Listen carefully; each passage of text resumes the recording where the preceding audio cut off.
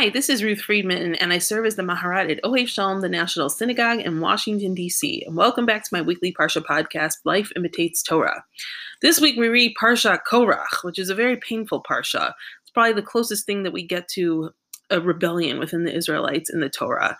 And if you don't want to call it a rebellion, well, it's certainly a very serious challenge to Moshe and Aharon's authority. And we know that it's serious because Moshe has a very serious reaction and basically screams back at Korach when Korach approaches him in the beginning of the Parsha. And also there's a very serious punishment, a very memorable punishment, that the ground opens and swallows them whole at the end of the story. And so it's definitely something that's very, I think, present in our minds and something that we're drawn to when we think about what are dramatic stories in the Torah. And so I wanted to consider two questions today. The first is, what actually happened in this story? And the second is, what made all of this worthy of death? And not just death, but this dramatic death. And I think that the best way to read this story is through the lens of Rabbi Menachem Leibtag's piece on his website, Tanakh.org. And he does a really beautiful job of breaking down the story and separating it into distinct parts to help us get the best sense of what's going on. And upon his close read of the text, what he really articulates most importantly is that there are actually two separate threads to the story of Korach. Actually, one year when I taught the Parsha, I took the entire story and color-coded it to show that within it, there's really three groups. There's the times when the two groups are united as one, that's the first, and then there's times when those two groups are separate, and that's the second and the third. So when the story opens, Korach, everyone is one big group, right? It's in the beginning of the first pasuk of the Parsha that Korach goes with Datan and Aviram and On ben Pelet, were descendants of Reuven. So he's teaming up with other groups to all approach Moshe together and to complain. And then we see that's really when it starts to break down into two separate stories that kind of get smushed and overlap together. So the first distinct group is Korach and his 250 followers. And it seems that they are challenging Aharon having the kahuna, that they think that they should have it. Now, the Abarbanel articulates the challenge well, and he says, well, that Korach and his followers, they believe that they should have been chosen by God. Why? Because Levi had four sons, Amram, Yitzhar, Chevron, and Uziel. And Amram, we know, is Moshe's father. And so Moshe got the political leadership. And so, okay, it feels like maybe then Yitzhar, the next son, his descendants should have the kahuna. They should have the spiritual leadership. Why is it, if Levi had four sons, that Amram, the eldest son, why do his children get all of the honors and it's not split up amongst Yitzhar, Chevron, and Uziel? And so Korach, who's the son of Yitzhar, he comes along with these 250 men and says, hey, why do you get the kahuna? Why can't we get it also, right? Rav Lachem, you have too much. The second group of people that form this whole band of a rebellion are the sons of Reuven. That's really led by Datan and Aviram, and then also On ben Pelet thrown in there. Now, they seem, when they speak to Moshe, this is when they reject Moshe's invitation to join them, they seem to be mad that Moshe is still in charge. They're in the desert, now they've lost the ability to go into the land, and now Moshe's still in charge, you say, right? You still think you're in charge of us?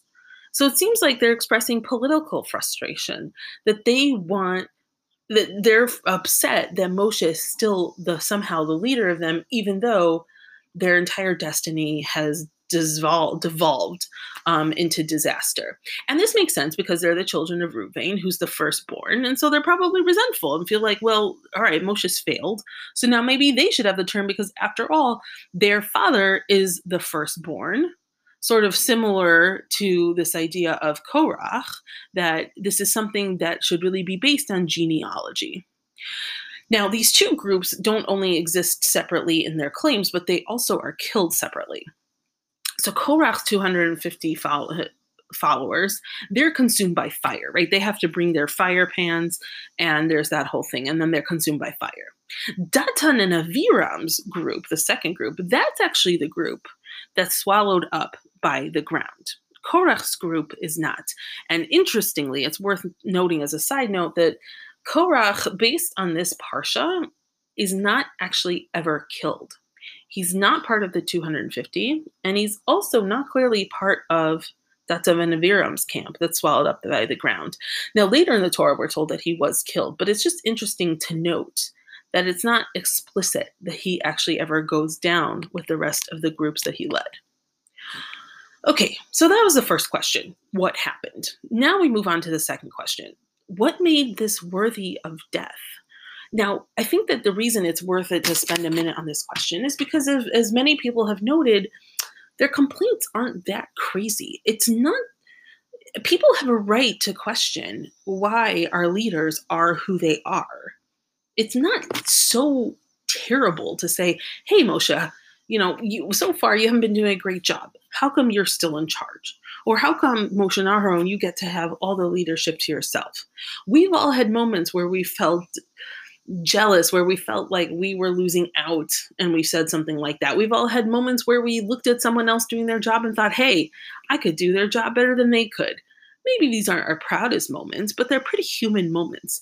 And so why is it here that they are punished so harshly for doing something that in many ways is very human? And I think that the answer to that lies in the Torah's general polemical nature against pro-merit-based entitlements and honors, and against genetic honors. What do I mean by that? What I mean is that the entire Torah really seeks to deconstruct the idea of primogeniture, of the firstborn son being the one who automatically gets to inherit, automatically gets the leadership positions, etc. As we've discussed before, the Torah makes very clear that it is a merit-based structure, that you get a position of leadership not because you're the firstborn or because you're the wealthiest or whatever. You get it if you deserve it, if it's something that's appropriate to your personality and something that you've earned. And I think here, then, if we consider, as we did a few minutes ago, what exactly these complaints were and who the people were alleging them, they're all complaints based on birth order. Korach and his people want the kahuna because they feel like their father was next in line and so they deserved it. The sons of Reuven, they want the positions of leadership because they feel like, well, they're the firstborn child of the 12 and so they deserve it. There's nothing here about I've earned it or I think I'd be good at it. It's just a matter of annoyance that someone else has it and you don't. And I think that we can argue that that's why the punishment against them is so strong, because that is such a corrosive and toxic attitude. And we see all the time that there are horrible leaders in the world who've done really terrible things because they became leaders solely because of their birth order. And that's not something that we can have as part of our society. Now, I wanted to make one last point when thinking about Korach, and that is that I saw articulated this week and really only considered for the first time, which is that this whole story of Korach comes on the heels of the people experiencing an enormous trauma. As we talked about in last week's Parsha, the Israelites, after the sin of the spies, of the Meraglim, of the scouts, they find out that they're going to die in the desert. They're not going to get into the land of Israel. And we know, when the Torah says, V'ita'ablu, right, that they entered a state of mourning. They become they're just devastated, so upset by this news.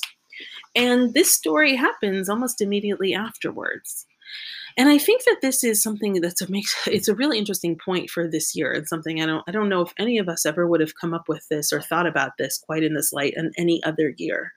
Because we now know what it's like as a society to experience trauma. Now, I'm not necessarily saying it's trauma in the same way, that finding out you can't enter the land of Israel, but what it means to find out news that the life and the direction you thought it was going in, it's all going to be upended, that so many things are out of your control and that you just have to wait. So much of COVID has been waiting, trying to do the responsible thing and waiting. And there's so many intense emotional ramifications of this. And I think that, we all deserve as much care and love and patience with each other and with ourselves as possible. But I do think this story also illustrates that there are some negative things that can emerge from a community experiencing trauma. And that is, it makes people act a little bit crazy. It generates a tremendous amount of personal angst. And we see that here can actually have a collective effect. We've seen individuals over this past year get upset about something and lash out. And we've also seen people do that in more communal settings as well. People are breaking up with friends, they're breaking up relationships, they're perhaps lashing out at their local rabbis or politicians or whatever. I mean, everyone I know has experienced someone acting out of the norm and harsher than they anticipated. And I think here we also see that perhaps that's what happened as well. Perhaps Korach was able to assemble a group of multiple parties, all of whom have different complaints, because the situation, the circumstances that the Israelites found themselves in were ripe for that kind of fighting, for that kind of angst, for that kind of anger. And that's also one of the reasons that Moshe lashes out so strongly at them. Perhaps Moshe felt like, wait a minute, where is this even coming from? This isn't even legitimate. It's coming out of nowhere. But we know that a community experiencing trauma, it's much easier to take those feelings that we usually are pretty good at suppressing and drawing them up to the surface. Now, really, based on this, you would think, well, then we should just exercise solely compassion, right? This is coming not of a bad place, but it's an unfortunate human reaction to a very painful situation. But here I actually found Rabbi Leibtag's concluding remarks on his piece on his website, really, I think, essential for understanding Korach. And he concludes with, Parsha Korach thus teaches us that whenever a dispute arises over community leadership or religious reform, before reaching conclusions, we must carefully examine not only the claims, but also the true motivations behind them. On a personal level as well, every individual must constantly examine the true motivations behind all of his spiritual endeavors. And I love this point of Rabbi Leibtag's because most of our reaction to this kind of behavior should be one of compassion. It should be one of saying, oi, this person or these people or all of us are going through a hard time. And so we should be able to all be patient with each other and just try to be understanding and try to power through it. But I think Rabbi Leibtag here also articulates another point to complement that attitude, which is also that it's on each and every one of us to really reflect on our motivations for anything that we're doing during this time. If I'm feeling really upset at my friend or really upset at my partner or really upset at my kid, maybe before I just lash out, I should take a step back and say, okay, Ruth, what's really bothering me right now? Now, of course, this is true all the time, but I think his point is that, especially during times of challenge and times of crisis, where normally we don't really have the bandwidth to engage in that kind of self-reflection, that kind of introspection. But one of the lessons of Korach is, well, you got to push yourself a little bit farther on that. And that's really hard to do. It's not easy, but I think it's really important. Because if you just indulge that desire to just kind of lash out at people and blame them for what's going on, even if it's not their fault, that might be therapeutic for you, but that's going to just tear your life apart, and it's going to tear apart your relationship with the person you're lashing out at. It's going to tear apart your community if you're just going to indulge that desire without first being able to take a step back and say, okay, is this a legitimate complaint?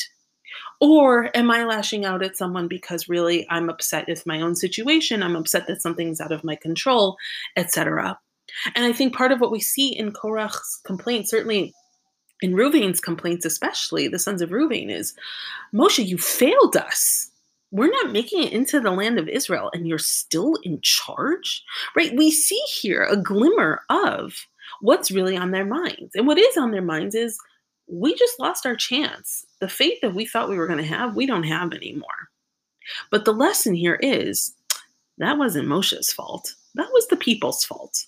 And if the sons of Reuven are unable to engage in that process of self-reflection, of recognizing, no, it was the people's fault for going along with what the Meraglim said, and not being able to listen to Kali, not being able to say, you know what, God's protected us until now, maybe God will protect us moving forward, that's what landed them in this position in the first place.